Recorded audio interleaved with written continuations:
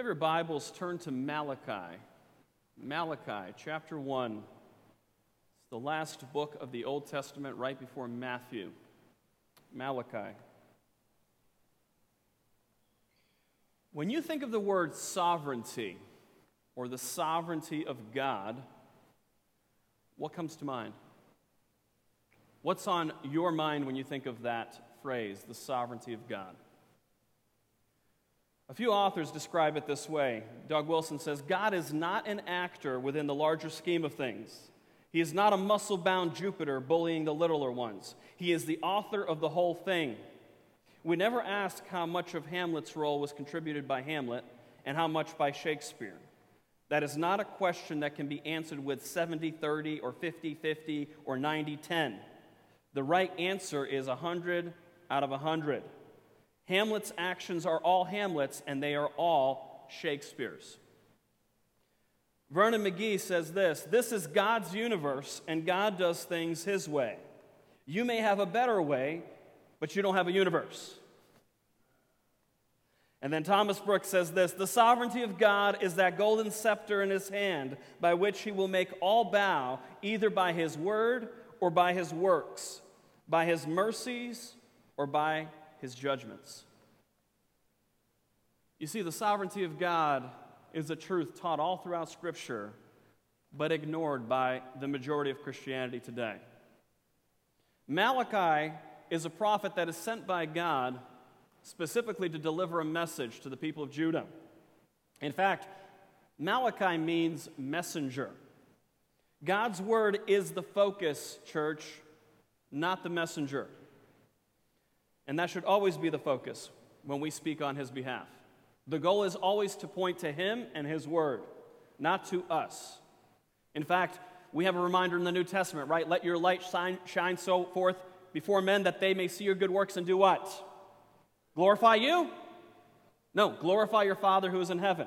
Everything that is done should glorify God, including those things that we speak on His behalf. Unfortunately, in today's culture, it's more about the messenger than the message. And because that's the case, when the messenger fails in any way, the message is now distorted or dismissed outright. Many have built celebrity status in proclamation of God's word, and if one were to hear the message that Malachi is to preach, many churches wouldn't want him coming into their pulpits to preach this message, because they'd want a sermon about them, not about God and who He is and His worthiness. Believers, don't get caught up in the messenger, because the messenger can and will have his flaws, just as Malachi does. Realize that even if the delivery is off or you don't like the message, the source of the message is God. Even sometimes, though His messengers misinterpret or misunderstand what He's trying to communicate.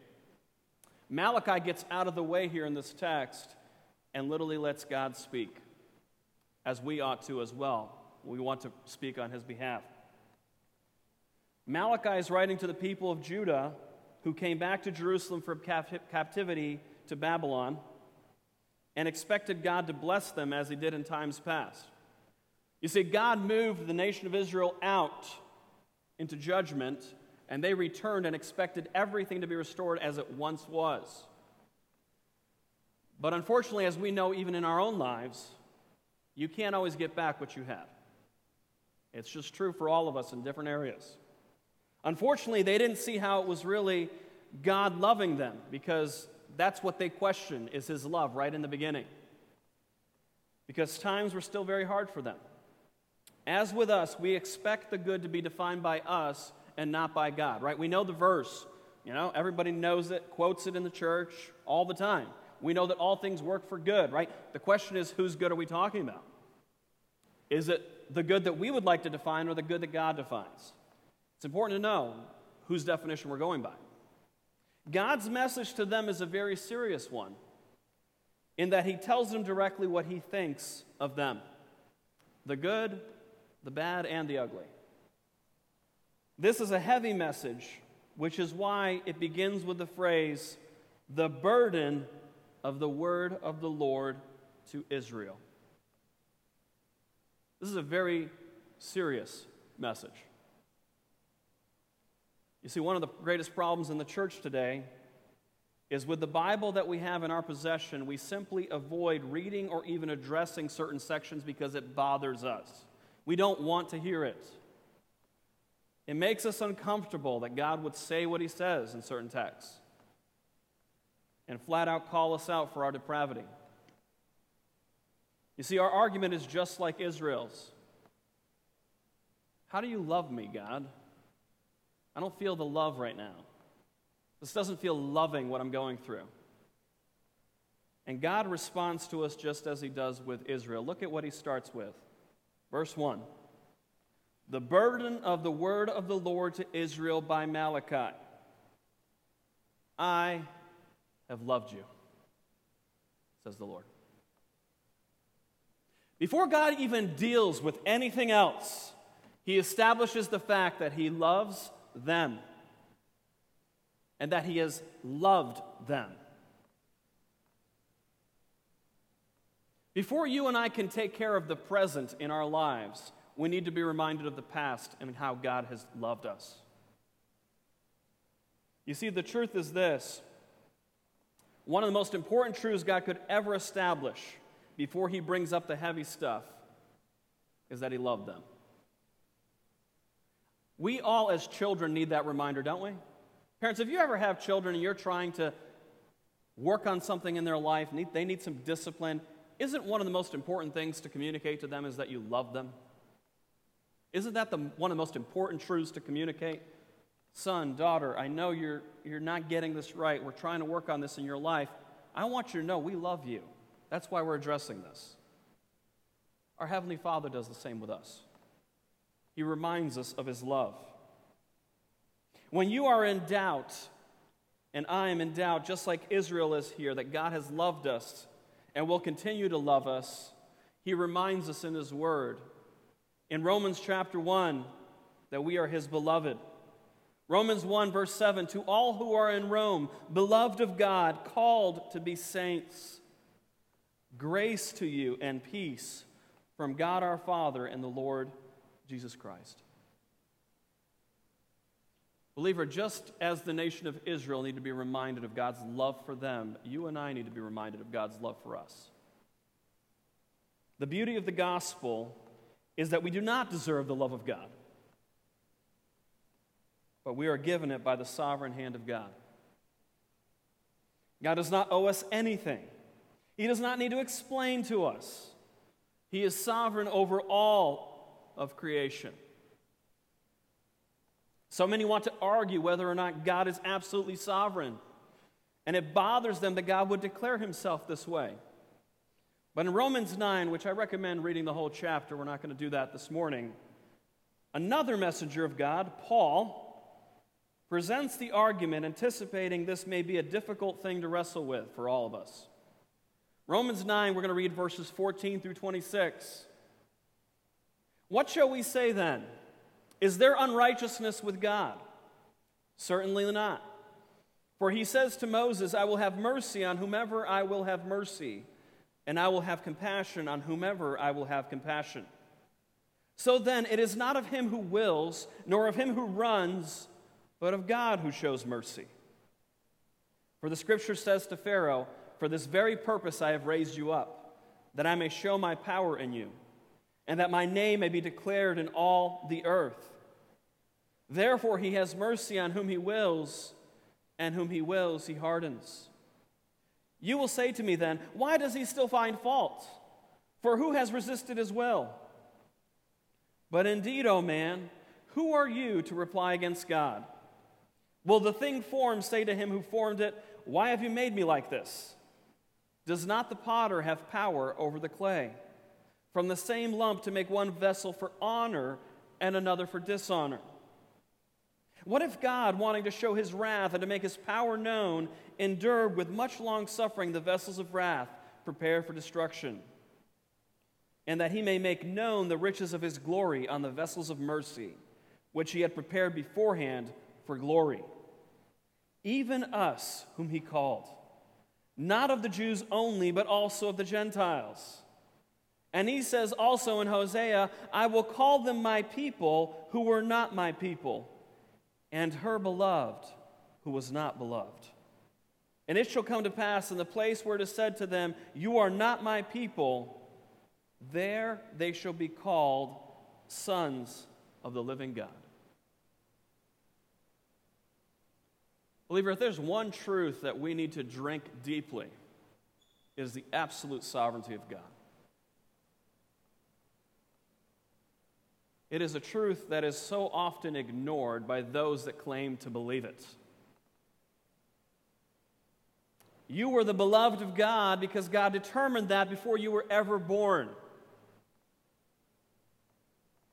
You can wrestle with that truth and get upset when it comes to clash with your worldview, because you've been told you control your own destiny.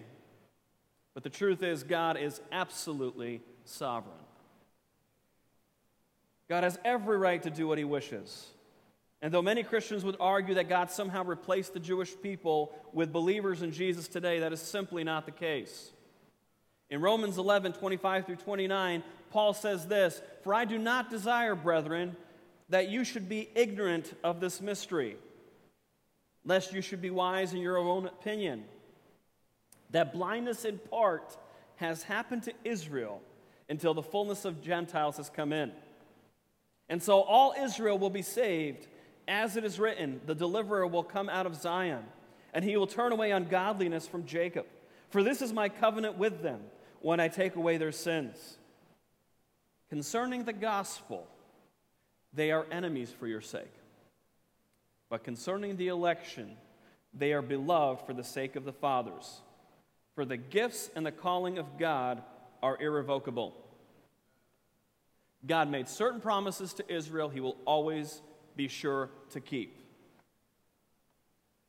God has his own remnant. He has his own people, even outside of that nation that he promises certain things to. What most believers miss is that God hardened the nation of Israel so that Gentiles like you and me could come in. Lest you think that's God being unfair, he has every right. And I'm actually glad he did it, because I get to benefit from real mercy. You and I get to benefit from mercy. We don't get to point our finger at God and go, it's all me. Thank you, I'm special. It's undeserved grace. God has a certain amount of people that will be saved, and that is exactly how it's spelled out in this text, where we find out that though we have been given salvation in Christ, God is not done with Israel, and they will once again be restored. God has not cast away his people. He will restore them. Stephen Armstrong argues in his commentary regarding these verses, this is yet another clear statement of God's sovereignty and salvation and his appointment of a certain number of believing people. In a way, we could say that just as God had a certain number of Jews in mind for his remnant, 7,000 in Elijah's day, similarly, God has a certain number of Gentiles in mind for salvation across this age. And like the Jewish remnant was a small number relative to the overall number of Jewish people, similarly, the Gentiles who receive mercy will be a small number compared to the overall number of Gentiles who walk the earth. Now, you may be wondering, is this really what the Bible teaches? Can God really be this absolutely sovereign? Well, in 1 Peter 2, 7 and 8, I want you to hear what this text says. We're going to reading out of the English Standard Version. So the honor is for you who believe.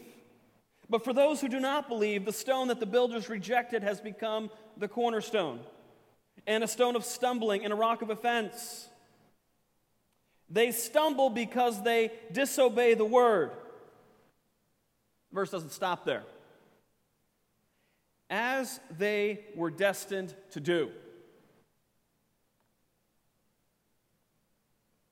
You want to talk about humbling? earth-shattering stuff in the Bible.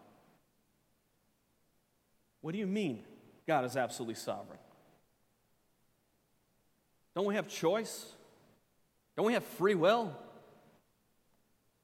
Even those that argue for the free will of man will have to readily admit that even if that were the case, God's sovereignty reigns over how long a person has on this earth.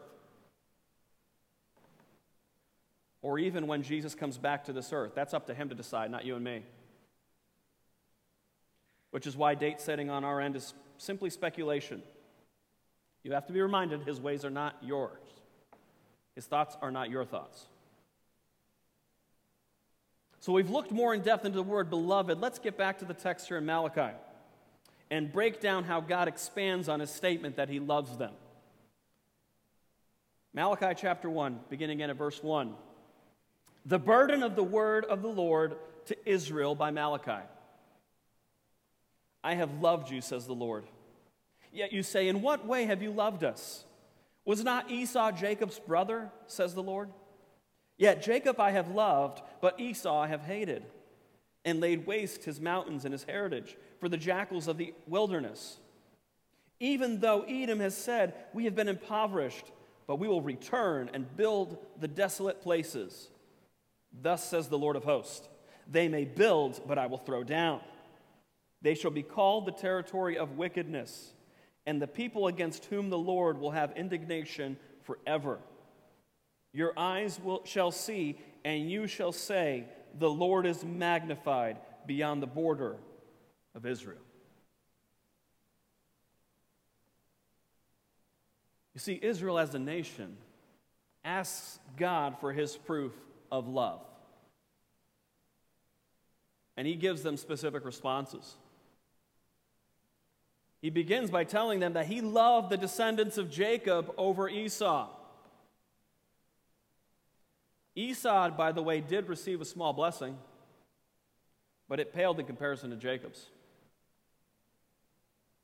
I want us to compare these two blessings because I think it plays an important part in this text, and to see for ourselves that we are quite similar to Israel in the way that we don't feel loved when God has blessed us infinitely more than the ungodly around us. Let's start with Esau's blessing. If you have your Bibles, turn to Genesis 27. Let's start with Esau's blessing after Jacob stole it through deceit. By the way, that's the whole point of divine election. Very much not deserved. Jacob did not deserve this blessing. He was deceitful. Here's Esau's blessing, by the way. Genesis 27, verses 38 through 40. And Esau said to his father, have you only one blessing, my father? Bless me also, O my father. And Esau lifted up his voice and wept. Then Isaac his father answered and said to him, behold, your dwelling shall be of the fatness of the earth, and of the dew of heaven from above. By your sword you shall live, and you shall serve your brother. And it shall come to pass when you become restless that you shall break his yoke from your neck. Now I want you to look at Esau's blessing and compare it now to Jacob's blessing. Here's Jacob's blessing. Mind you, not rightfully his. It was all God's grace. God's being merciful here. Genesis 27, let's read 21 through 29. Isaac said to Jacob, please come near, that I may feel you, my son, whether you are really my son Esau or not. First of all, if you're going to get a blessing from God, starting in deception is probably not the right way to do it. This is how grace works. Truly undeserved. So Jacob went near to Isaac his father, and he felt him and said, the voice is Jacob's voice, but the hands are the hands of Esau. And he did not recognize him because his hands were hairy like his brother Esau's hands. So he blessed him. Then he said, are you really my son Esau? He said, I am. He said, bring it near to me, and I will eat of my son's game, so that my soul may bless you. So he brought it near to him, and he ate. And he brought him wine, and he drank. Then his father Isaac said to him, come near now and kiss me, my son. And he came near and kissed him, and he smelled the smell of his clothing and blessed him and said, "Surely the smell of my son is like the smell of the field which the Lord has blessed. Therefore may God give you of the dew of heaven, of the fatness of the earth, and plenty of grain and wine. Let people serve you, and nations bow down to you. Be master over your brethren, and let your mother's sons bow down to you. Cursed be everyone who curses you, and blessed be those who bless you."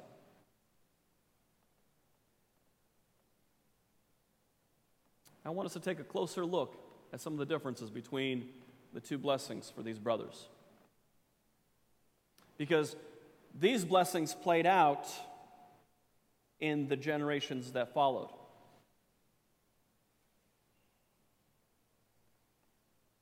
Esau's, in verse 39, notice what it says. "Behold, your dwelling shall be of the fatness of the earth and of the dew of heaven from above." Compare that to verse 28 for Jacob. "Therefore, may God give you of the dew of heaven, of the fatness of the earth, and plenty of grain and wine."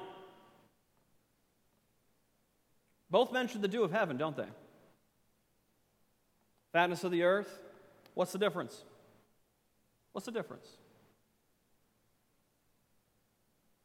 May God. One has a divine blessing attached. Esau's has no divine blessing attached, as Jacob's does.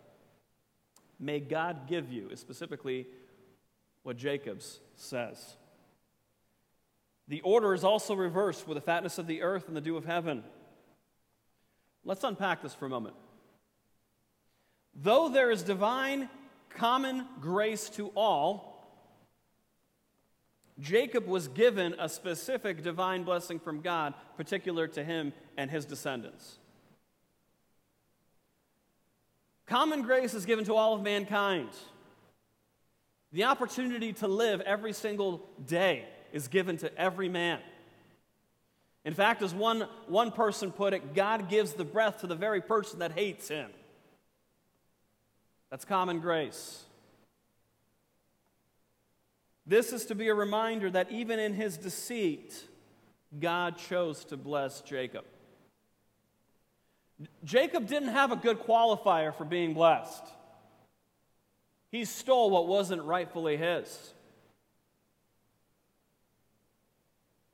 But God chose to bless him, and it all worked out as a part of God's plan. Everything that Jacob owned, all the ways he prospered, were to be a reminder that it was God that gave it to him. Is that our perspective? I mean, ask yourself, believer, you know you're a child of God. Do I really believe that myself? That everything in my life that God has prospered, my family, my friends, my relationships, the things that I possess, do I truly believe that I received this from His divine hand? And I don't mean just saying that. I'm talking, you really believe it in your heart. That this was all divine grace in my life. Do we understand how much of a privilege it is to be called the beloved, the sons of God, because of our union with Christ? Believer, Jesus came to give us eternal life, but He also came to give us a life that's more abundant here. And unfortunately, so many of us ignore that. Miserable Christians are living antithetical to what God would want. And I don't mean that in a success, everything prospers type of way either. What I'm saying is there are divine truths that we need to drink deeply even when we are suffering. And in God's eyes, that's success. When you and I partake deeply of the truths that God teaches us on this earth.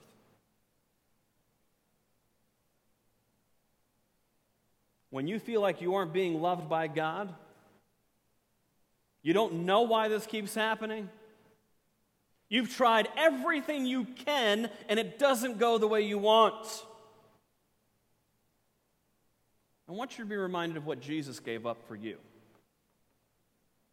He gave up of all of glory, all the splendor, everything you could ever want as king.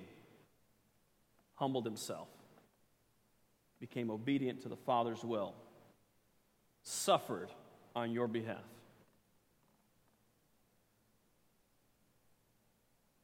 Believer, just as to Jacob and the nation of Israel this promise was given, may these verses be a reminder to stop thinking so highly of yourself that you've accomplished so much in this life.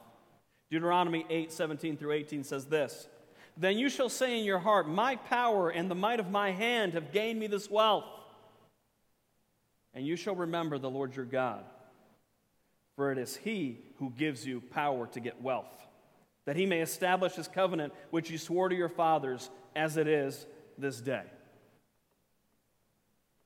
One of the worst things a believer can do is take credit for what God has given him. So many disciples of Jesus think they are the ones that are most important, when it's all due to the merciful, sovereign hand of God. If we only stop to bow before Him in complete surrender, our God and our King. The order matters in our lives as well. We can live for the here and now, the fatness of the land, as we see with Esau, or we can realize the blessings of God due to the ways that He's provided for us. The only way you can connect the blessings of God to Him is when you are constantly aware of His divine hand over everything in your life. Here's the problem for most of us. We like to see God's hand in certain areas in our life, and other areas we think we play the biggest role. Unfortunately, many Christians blame God for all the hard things they're going through in life and want to take credit for the good things that go well.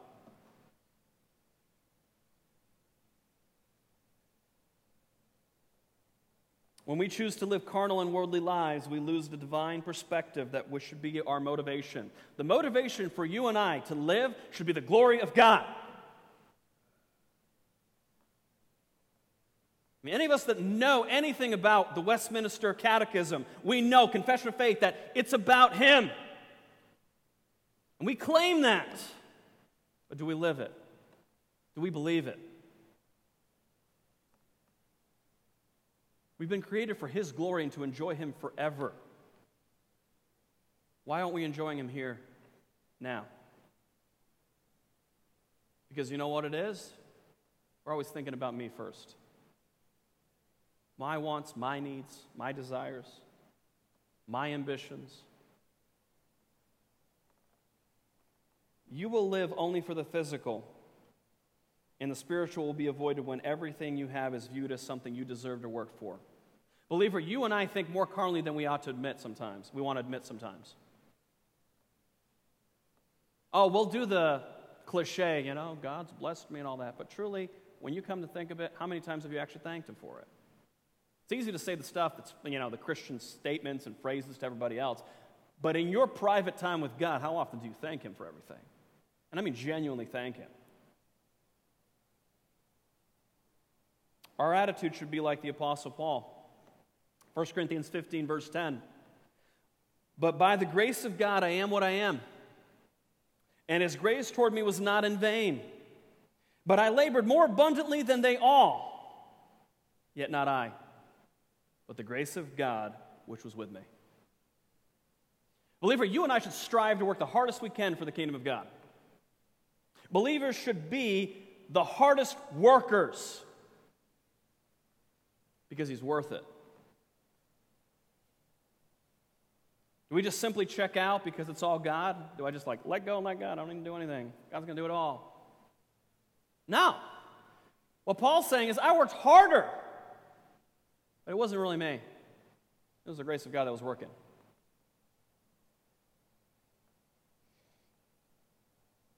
It should look crazy to others that we really want to do more for God. I don't think enough Christians look crazy enough to be sold out for the kingdom. I think the ones that truly are sold out look nuts to everybody else. Like, really? You really have that much time to give God and serving this way? How could you do that? I have no time like that. No, you have the same 24 hours in the day. You and I choose what we want to prioritize every single week. We have a schedule. We put it all together, say, this is what matters. Okay, Sunday morning, I'll give you that, God. Everything else, we'll see. Bottom line, God should be a part of every day of our lives. If you're only giving him Sundays and you think that's what God expects, you don't know the God of the Bible.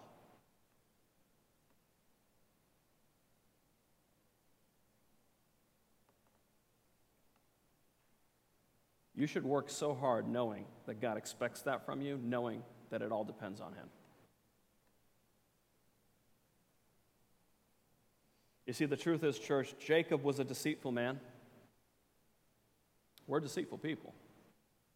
We don't deserve God's grace. Jacob was not the epitome of a wonderful saint of God that God was going to give blessings to. He lied to his dad. If we were in that narrative, if we put ourselves in God's shoes, we would have been like, there's no way that's right. Jacob doesn't deserve it. And you're absolutely right, he doesn't. That's exactly why grace is necessary, because we don't deserve it. And the moment that you and I as believers believe we deserve it, we've lost sight of grace. We've lost sight of sovereign grace.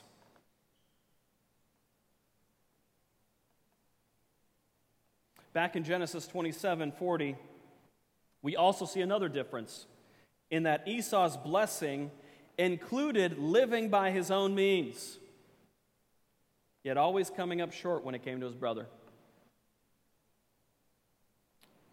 Verse 40 in Genesis 27, by your sword you shall live, and you shall serve your brother, and it shall come to pass when you become restless that you shall break his yoke from your neck.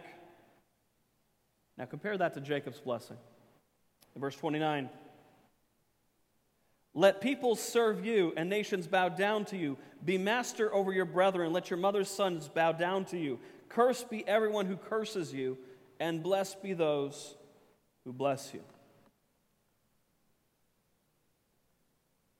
What a contrast. One of the brothers has to live with his own effort in this life, while the other has God's divine favor in his life.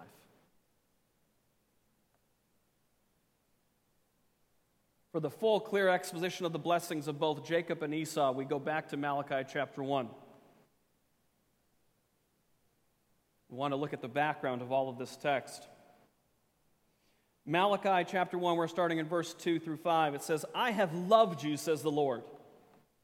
Yet you say, in what way have you loved us? Was not Esau Jacob's brother, says the Lord.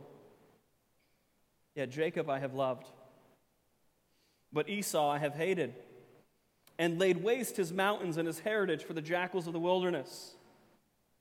Even though Edom has said, we have been impoverished, but we will return and build the desolate places. Thus says the Lord of hosts, they may build, but I will throw down. They shall be called the territory of wickedness, and the people against whom the Lord will have indignation forever. Your eyes shall see, and you shall say, the Lord is magnified beyond the border of Israel. Essentially, Esau's blessing became his curse. As happens so often to so many. The very things that God blesses them with become a curse in their life, because they become idols in their life.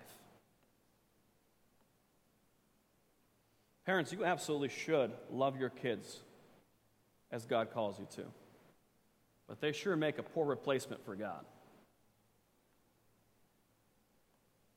Men, you should work hard to make sure you earn enough money, but money is not the main pursuit. Ladies, you should want to raise children, but don't neglect other things that God calls you to. You see, the truth is, every single one of us has so many things that God gives us. And unfortunately, what happens is we take many times the blessing instead of the giver. We're, give me more, God. You, not so much. Give me more. Anything but you, I want. Anything you can provide me, we're like spoiled children wanting from Father. And the truth we all need to realize is that God is the ultimate blessing. Jesus was the blessing promised to Abraham that is a blessing to us.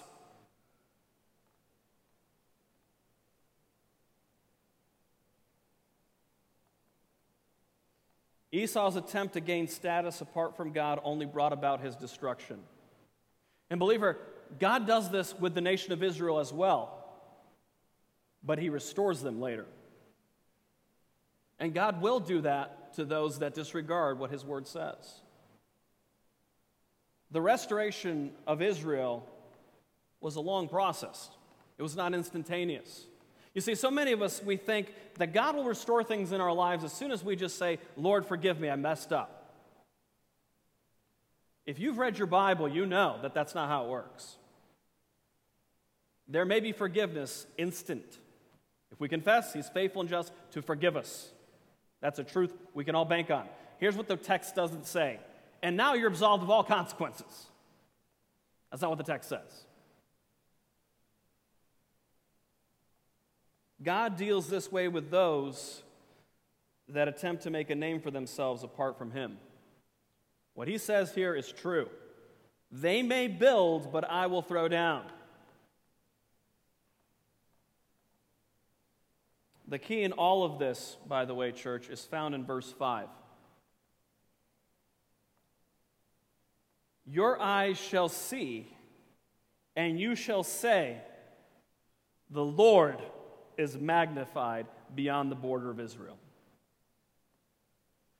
When Israel's asking God, how have you loved us? I don't feel the love right now. God is saying, let me explain.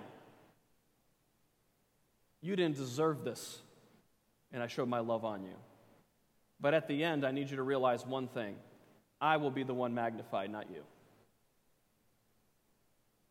It's not about Israel. It's not even about us. It's about him. And yes, Israel is God's chosen people.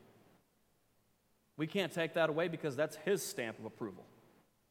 But it's ultimately about him. It will always be about him.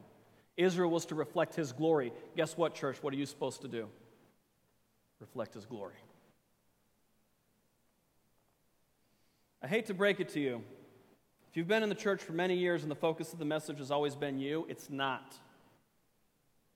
The Bible's focus from beginning to end is God and his glory and his plan.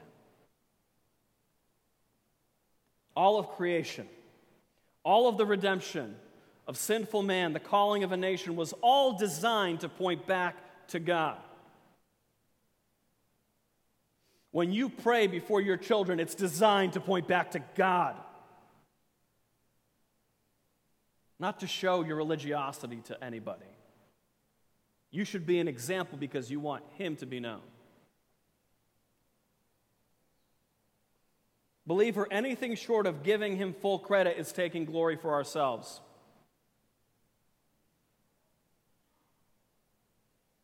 If you're not a child of God, you're watching this. Your efforts, as successful as they may seem to those around you, will come to naught under the almighty hand of God. God is absolutely sovereign over all of his creation. And one day we will stand in full acknowledgement of this fact. God commands all men everywhere to repent, to turn from their sin and to trust in the finished work of Christ. If you're a believer, you've turned from sin to Christ. The question is, are you doing that right now? Or have you turned your back on Christ and gone back to sin? Maybe you've turned back to sin as a comfort. I want you to know that that displeases him. God's got something much better than sin ever could offer to you and me. Listen to what David says. He reminds us of this. Psalm 16:11. You will show me the path of life. In your presence is fullness of joy. At your right hand are pleasures forevermore. Believer, when you and I drink deeply of that truth, that's when we know God the way we ought to. When we go about our week with everything about me, and then we're like, God, I'll give you a little bit of time today. I don't know if I have it, but I'll give you some time. We don't see him that way. John Piper says, the key to Christian living is a thirst and hunger for God. And one of the main reasons people do not understand or experience the sovereignty of grace and the way it works through the awakening of sovereign joy is that their hunger and thirst for God is too small. Do you want to know why certain Christians look weird to you and me? It's because they've drank this more deeply than you and I have. When someone's sold out for God, it looks crazy to other believers that don't care.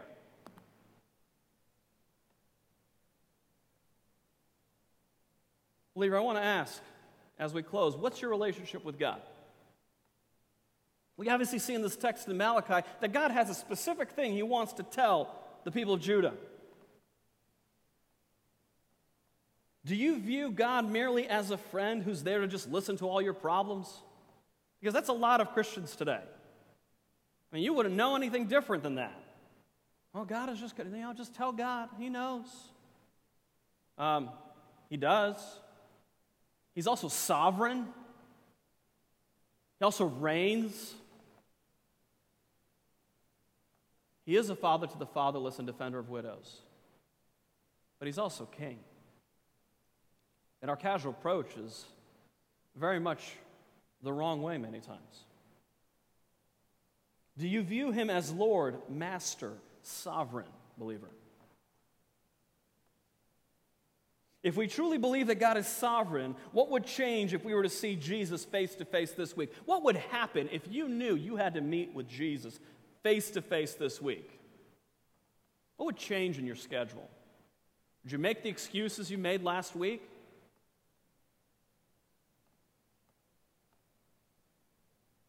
Would you approach him as casually as you do in prayer? Or would your prayer life get a little better? Would you read God's word with more intention? Would you treat his sons and daughters the way you have? Would you recognize that the people of Israel have a special place in God's heart and it's only his mercy that brought you near to Christ due to the hardness of their heart? Maybe you and I have only wanted a better life. So God to you is simply something you want to make you feel better. He's more than that. If you and I diminish him to just a sentimental feeling, we've missed what Scripture teaches. The joy that he gives you and me is an everlasting joy. It's not a happiness that's very faded and here and gone.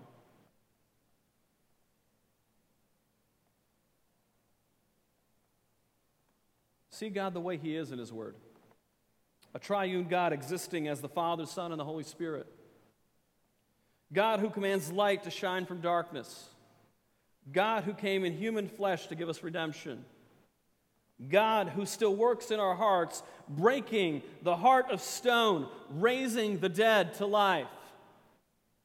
Believer, believe God when he says he's sovereign when you pray for other people.